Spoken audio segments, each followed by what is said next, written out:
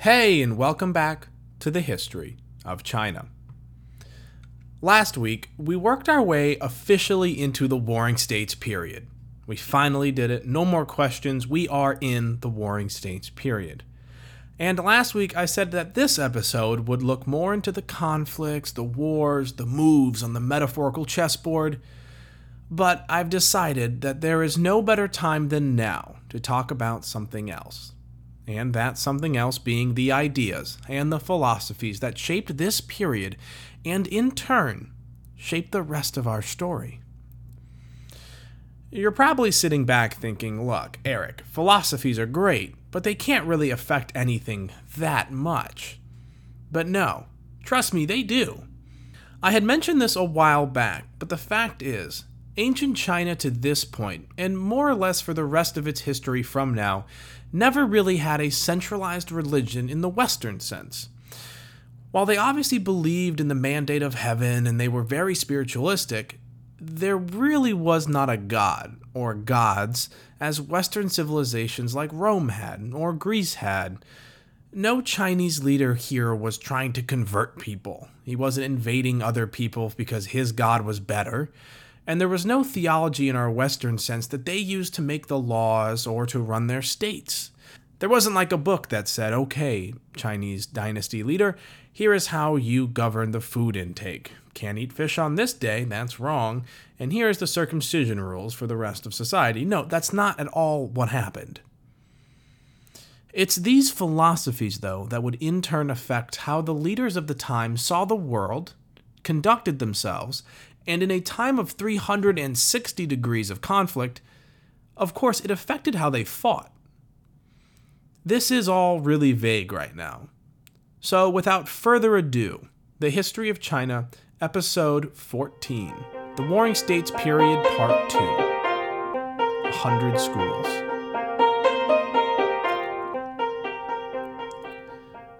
When things are good, things tend to change slowly. And really, why wouldn't they? If it's a prosperous and peaceful time, no one is really going to go out of their way to rethink everything. You know the old expression, don't need to fix what's not broken. But the opposite happens when things get rough. Everyone everywhere begins to question everything. If you don't believe me, think generally of your own life. The biggest changes to the world around you always tend to be after something went awry, whether it was policy-wise or economics-wise or war-wise. It could be any of them. Think pre-9/11 to post-9/11. Think of all the changes in worldviews or about our privacy or about the role of the U.S. military and how we conduct ourselves. All of that stuff, these questions and these thoughts and these critiques that had not been asked for a long time were now being asked. And not only that, were being acted upon. Or even look outside in this last month. Bad times and bad events spur new thoughts, spur new action. So when the entire ancient Chinese realm burst into endless and really brutal and extremely destructive war, it shouldn't surprise us that in step with all of this, tons of new worldviews started popping up. As a quick reminder, this is not just me finding something to fill content with. No. I could tell you all about the armies, it's not that I didn't study on that, but the fact is that the Warring States period is often referred to as the 100 Schools period by those at that time, because the fact is, so many new and different and honestly game-changing schools of thought came about during this period. So while yes, there is a lot of war, there's also a lot of new philosophical and legal thinking. But okay, enough beating around the bush. You all want to know what the schools of thought are.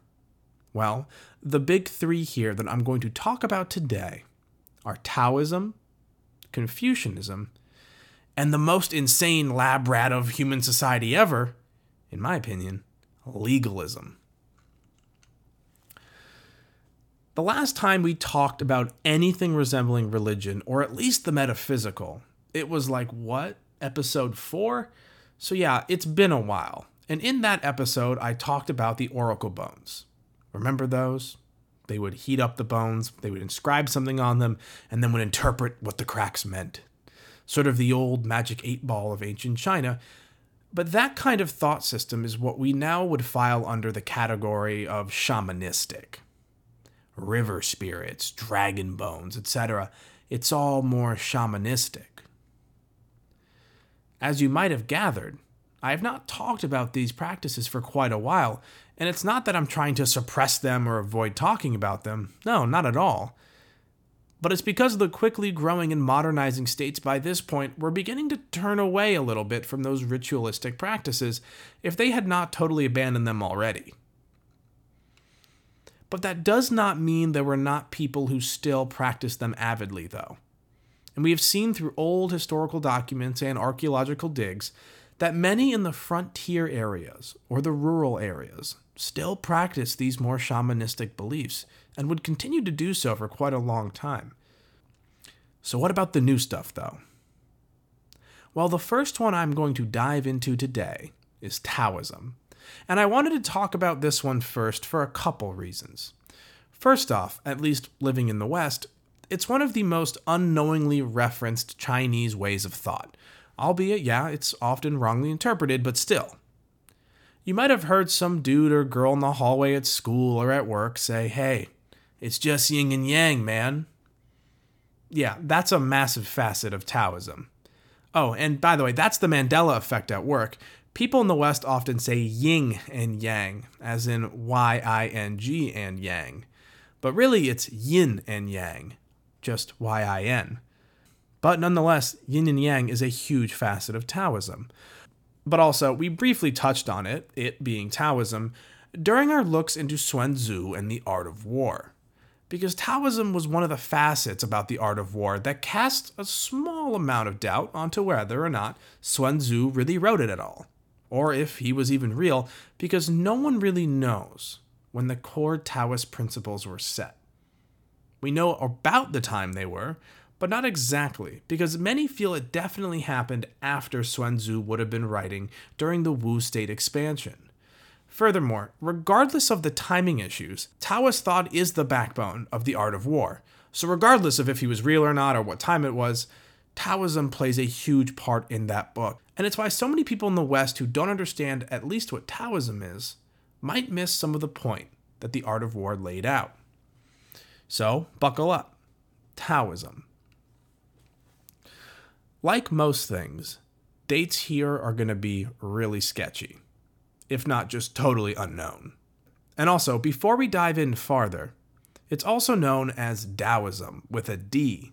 And I apologize for not calling it that in the first place, because the Chinese name for Taoism or Daoism is Daojiao, roughly translating to, quote, the way, end quote. Daoism is generally confirmed to have entered the stage by around 400 BC. Though again, there are legitimate claims that it might have existed earlier, though this is muddled by the fact that Daoism or Taoism, whatever you want to call it, based a lot of its foundation on earlier texts and thought processes. No, I don't mean earlier as in earlier in the Zhou dynasty. No, I mean earlier as in way earlier, like 1100 BC earlier. And while I said Taoism may be new, it is by no means a 180 of prior understandings. They didn't just say, okay, we're going to do the opposite of what we're doing right now. Because the fact is, it shares many of the thoughts and understandings that Confucius had himself, though Daoism is less keen on his strict social system. On that, by the way, Confucianism had, well, Confucius. Did Taoism have somebody named Tao? No. But there was an important person in the foundation of Daoism.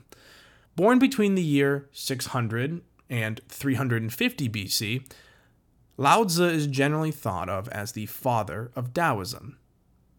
Yeah, we won't be celebrating his birthday with much certainty, but he was born, though, in, get this, the Chu state.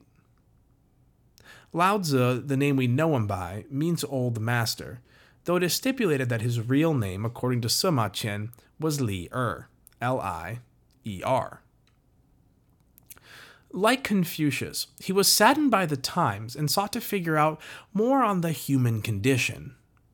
Now, according to our old pal Sima Qian, Lao Tzu and Confucius actually met at one point, maybe even several times. Sima Qian stated that they met to discuss rituals and etiquette, And I want to believe this. I know, I really do. It would be like in the year 4200 we told our kids that Eddie Van Halen and Mozart met to discuss music theory. To an ear from then, the dates would indeed kind of blend together, and on top of that, we don't really know when Lao Tzu was born. So yes, it's possible. But of the possible years Lao Tzu could have been alive, the chances he was alive at that specific window that would have allowed him to meet Confucius is extremely small.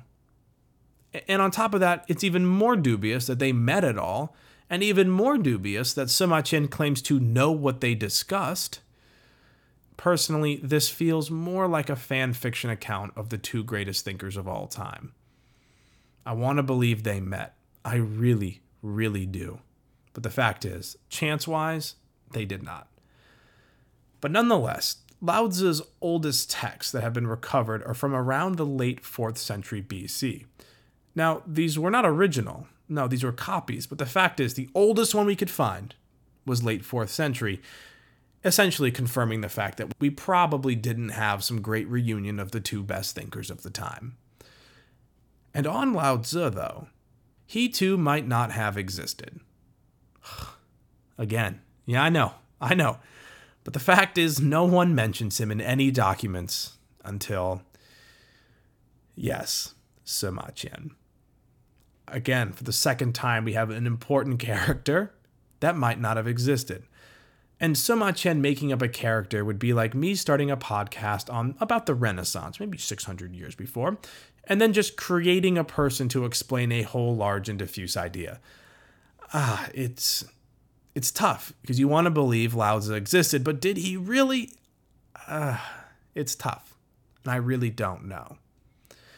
But more on Daoism. So while Lao Tzu may have written the core values of Daoism and thought about them and compiled them, the fact is Daoism has several main doctrines, and they go as follows. There is the Ziran, which is a key facet of the belief system. It essentially analyzes the state of everything, the, quote, primordial state of everything, end quote. To attain naturalness, in what Lao Tzu said, one has to identify with the Tao. This involves freeing oneself from selfishness and desire, and appreciating simplicity. The next big doctrine is that of Tao and Te. Now, this doctrine is more about the metaphysical, and in its own words talks about the, quote, flow of the universe, end quote. This doctrine asserts that the Tao itself is something that any person can find immanent in themselves, but that it, the Tao, can and should be cultivated by oneself. Essentially saying the seeds are there, but you have to cultivate it on your own. But it's the next doctrine that holds more weight in the field of war and politics, which of course, in the Warring States period, is going to hold a lot of weight. This doctrine, the three treasures, call for the abstention from aggressive war and capital punishment, absolute simplicity of living, and refusal to assert active authority. So it's no surprise that in a time of immense war, selfish war, aggressive war, that a thought system would have popped up saying, we shouldn't be doing this. It kills people, and it really accomplishes nothing. And all of these doctrines I just mentioned are inherently tied to cosmology, and many Taoist thinkers sooner after this affirmed all of this. So we're in the Warring States period. I'm telling you what was more or less in the lexicon of Taoism at the time, because of course Taoism is still around today, and there have been lots of, maybe not big changes, but some additions nonetheless. But nonetheless, it's the cyclical nature of being is where our yin and yang falls into place here. Humans are just a small part of the universe, and in this spirit, the universe is seen as being in a constant process of recreating itself, as everything that exists is a mere aspect of qi, which, quote, condensed becomes life. Diluted, it is indefinite potential, end quote. So essentially, to understand oneself, one must understand the universe. That is the Taoist way of thinking. Look, if you want to learn more, I will put up better sources on the website, dormroomhistory.com, you know where to find it. But the fact is, I'm not even a historian, let alone an expert in theology or philosophy. So I'm just going to give you the backbone here of what you need. But actually, wait, there is one more doctrine of Daoism, but this is the one that connects us to Confucianism. Because these 100 schools are hardly diametrically opposing thought processes. And they are closer really to just schisms of each other than they are to being full-fledged opposites. And this doctrine is the Wu Wei. Now, the Wu Wei concept translates to, quote, effortless action or inexertion. And sinologist Harley Creel considers Wu Wei, as found in the Tao Te Ching and Zhuangzi, which we will get to denote two different things. One, quote, an attitude of genuine non-action, motivated by a lack of desire to participate in human affairs, end quote. And two, quote, a technique by means which the one who practices it may gain enhanced control of human affairs, end quote. Now, the first line is quite in line with the contemplative Taoism of the Zhuangzi and other Taoist books. Described as a source of serenity in Taoist thought, only rarely do you see Taoist texts suggest that ordinary people could gain political power through the Wu Wei. Essentially, it was saying that the leader was of a higher power. Was that power a god? No.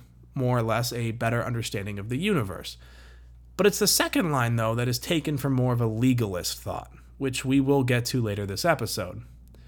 And lastly, to understand Taoism, Taoism has several texts. There is no God figure, no holy story, no Bible. There instead exist these texts that implore one how to live and how to view the universe around them. So the text that is arguably most important to Taoism is the Tao Te Ching.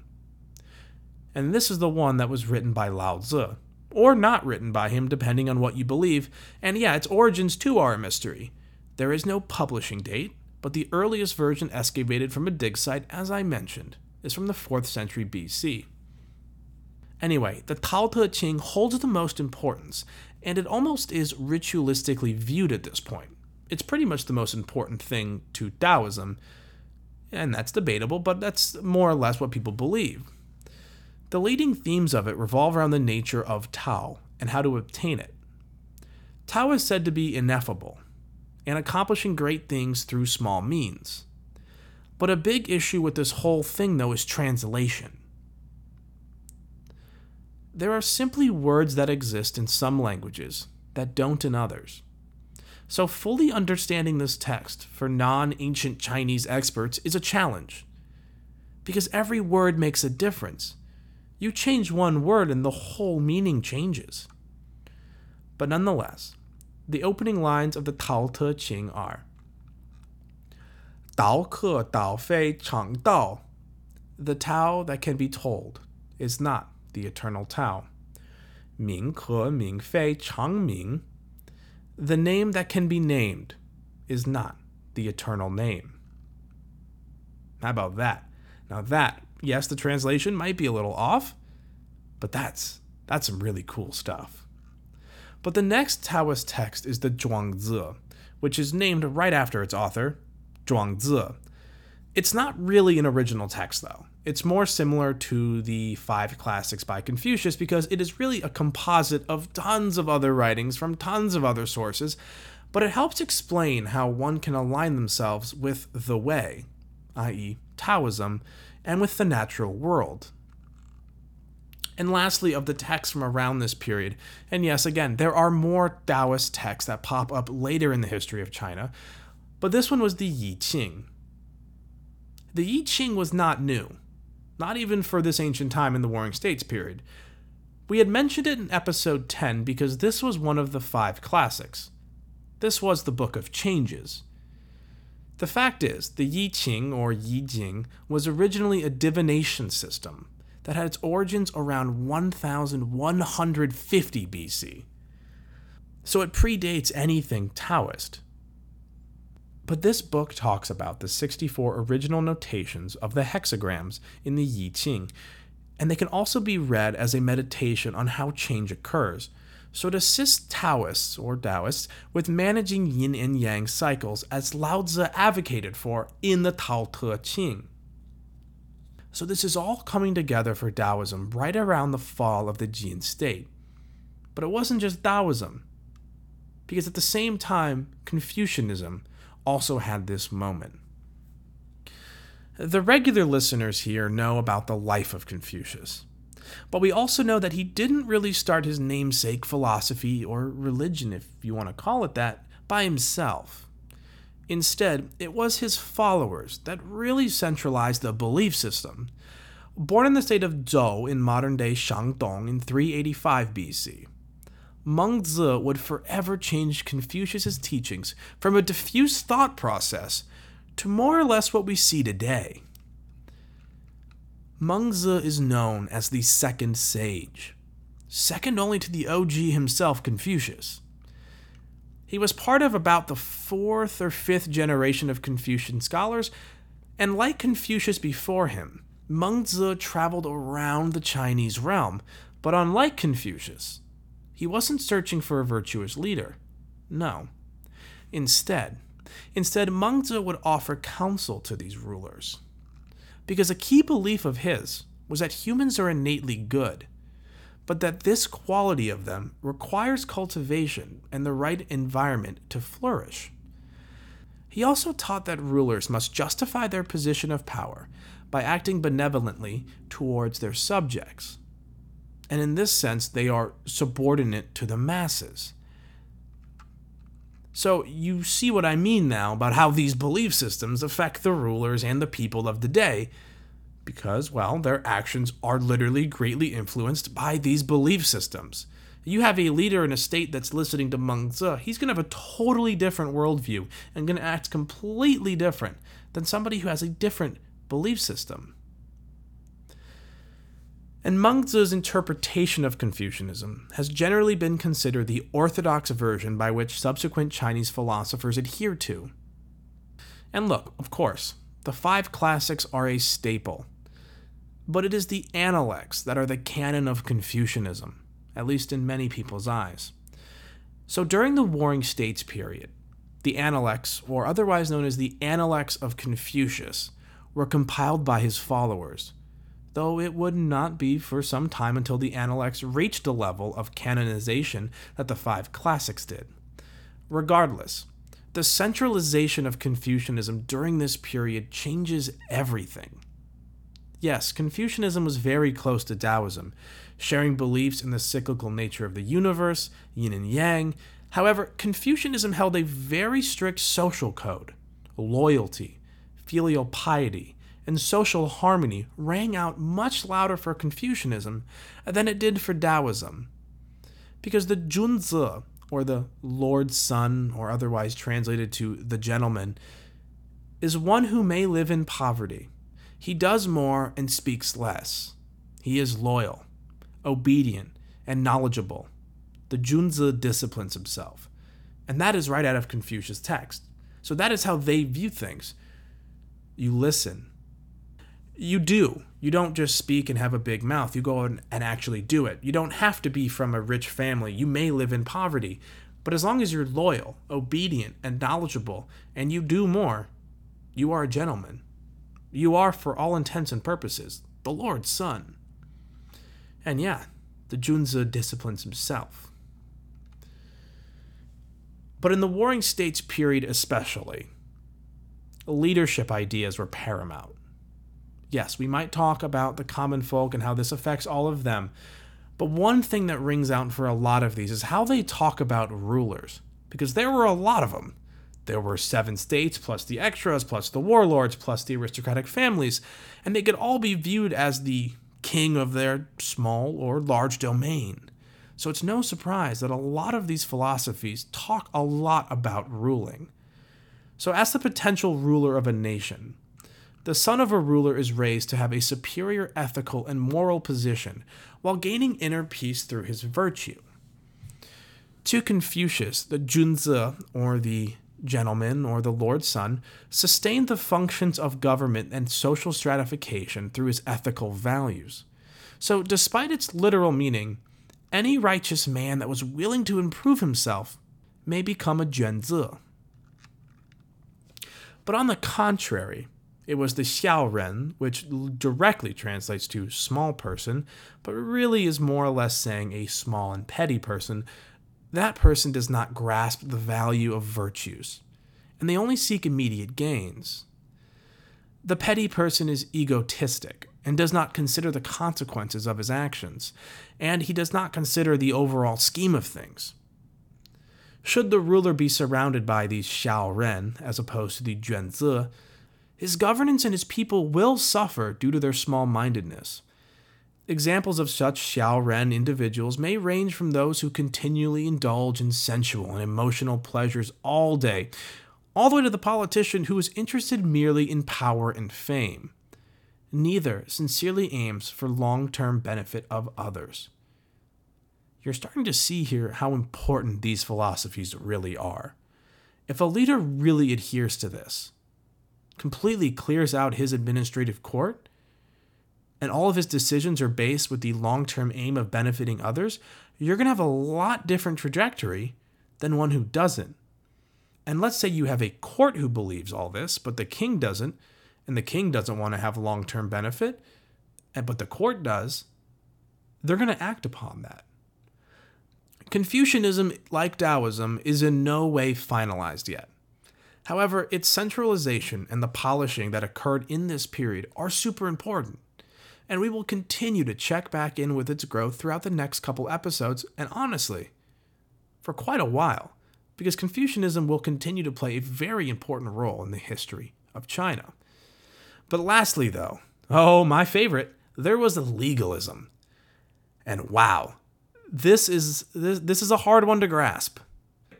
If you are a truly old school fan of mine, you've heard of legalism. It was in the first 15 minutes of my first podcast ever. Legalism had the most dramatic short-term effect on where we are now. I mean, it was implemented very quickly and implemented with unbelievable ferocity. Known in Chinese as fa jia, the legalist mindset is the first organically grown concept of realpolitik in China, and honestly, debatably even anywhere. It is what modern-day realists would have been back in the day. To them, to the legalists that is, overt power was the ideology. Confucianism, commonly considered to be China's, biggest ethos, had articulated its opposition to the establishment of legal codes, and the earliest of which were inscribed on bronze vessels in the 6th century BC, because for Confucians, the 5 classics provided the preconditions for knowledge. You don't need any laws, it's all right here in the 5 classics. And orthodox Confucians tended to consider organizational details beneath the ruler and beneath the minister, and decided that those matters and those things were to be left to underlings. And furthermore, they wanted ministers to control the ruler, not rulers controlling the minister. The exact opposite happens in legalism. We have spent endless time so far talking about how way too powerful aristocratic families were sucking power away from centralized authorities, whether it was the duke of their state or the dynasty as a whole. But what about if someone snatched that power back? The Chu state was dealing with Taoism, but it was the Qin state, Qin, that gave this whole legalist thing a go. So in 390 BC, within the Qin state, and you're getting the picture here, these are all happening within about 10-15 years of each other. It is truly a crazy time to be alive, but nonetheless, in 390 BC in the Qin state, a character named Shangyang is born. He became extensively the prime minister of the Qin state, and decided to go on a kill streak with a, quote, comprehensive plan to eliminate the hereditary aristocracy, end quote. Quite the plan. Drawing boundaries between private factions and the central royal state, he took up the cause of meritocratic appointment, stating that, quote, favoring one's relative is tantamount to using self-interest as one's way, whereas that which is equal and just prevents selfishness from proceeding. So he deliberately produced equality of conditions amongst the ruled, a tight control of the economy, and he encouraged total loyalty to the state, including censorship and reward for denunciation. Law was what the sovereign commanded, and this meant absolutism. But it was an absolutism of law as impartial and impersonal. And it was the Qin state that would be rocking with legalism all the way to the end of the Warring States period. Essentially, what we're looking at here is a state that said, you do the rules, you do your part, and we'll all be happy. But if you don't, we're going to have some problems. And one of the big issues with legalism, and it's more or less a proverb, is what do you do if you do more? You have your one job, you have your one rule, you have your one law in your position, but what if you decide to do the extra mile, work overtime? Well, as we'll see later, even that was a bad thing, because really it was just do your job and nothing else. Generally speaking, the Fajia, or the legalist mindset, understood that the power of the state resides in social and political institutions. And the Qin state, in turn, were innovative in their aim to subject the state to them. In the words of Han Fei, the reasons why I discuss the power of position is for the sake of mediocre rulers. These mediocre rulers, at best they do not reach the level of the sages Yao or Shen, remember, 5 emperors, and at worst they do not behave like the arch-tyrants Jie or Zhou. If they hold to the law and depend on the power of their position, there will be order. But if they abandon the power of their position and turn their backs on the law, there will be disorder. Now, if one abandons the power of position, turns one's back on the law, and waits instead for a Yao or a Shen, then when a Yao or Shen arrives, there will indeed be order. But it will only be one generation of order in 1,000 generations of disorder. Nevertheless, if anyone devotes his whole discourse to the sufficiency of the doctrine of position to govern all under heaven, the limits of his wisdom must be very, very narrow. End quote. Wow. First off, if you've listened to all the episodes, the Crupper King was mentioned, King Zhou, Yao and Shen were mentioned. I mean, remember, these were things I was telling you that would be important, and here they are being used to implement legal systems that would change the course of China. But by the end of its development, though, legalism essentially became a sort of system of enlightened absolutism. And trust me, we will be back with legalism quite soon. I know I've said that with all 3 so far, but legalism literally is being implemented as we speak. It's not centralizing, it's not being talked about to leaders. It is the system of the Qin state, and it was implemented quite quick. I think legalism is really interesting because it's sort of the, as Dan Carlin puts it, it's the lab rat experiment of what a human society can do. We had Sparta think of, okay, well, let's make a whole society based on creating a soldier, right? You have Jainist societies that talk about being super pacifist. And here you have a state that is literally making law religion. Not religion into law. Do your job, and do it well, and do what you're told in your narrow scope, and that is it. Essentially, it's saying that, look, and they were recognizing this by looking back, saying, look, we're in the Warring States period. We're here. We could wait for a King Yao or a King Shen. We could do that. That's essentially literally what he said. And the idea was that you could wait for them, but that's one generation of awesomeness, but the rest will just be like what we've been experiencing for the last, 400 years the Eastern Zhou has been falling apart? So to them, the idea was if we all just keep our heads down, we all do our job, we'll be ready for a Yao or a Shen, but we'll also be able to weather the storm of the disorder, the chaos, the bad rulers. So in the end, these ideas shaped the rulers of the day. They shaped the politics of the day. They shaped the militaries of the day. But in turn, they affect us even today. So next time you see a random dude with a yin-yang tattoo at the gas station, ask them about Daoism. They're probably experts. Jokes aside, there are probably a lot of people with that tattoo that don't know what it means. There will be more on these belief systems as they each individually rise to more importance at different times. Daoism will have a very important day. Confucianism will have a very important whole dynasty. But for now, I hope this episode provided you a good backbone of understanding for these sort of philosophies. Because yeah, they're not really religions. But I also hope it sparks more curiosity, because I did not explain them totally thoroughly. I mean, there are people who spend their entire lives just looking at one of the texts of one of these religions or philosophies or whatever you want to call them.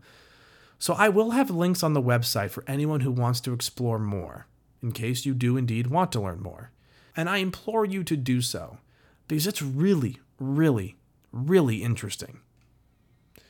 So next week, where are we now? The states are set. And now the mindsets are set. So now it's time for war. And before I let you go, lastly, if you like the podcast, it would mean a lot if you give it a follow. And if you really love it, please share it with people who you feel would also like it. More listeners couldn't hurt. So thank you so much for listening, and I'll see you all next week on the history of China.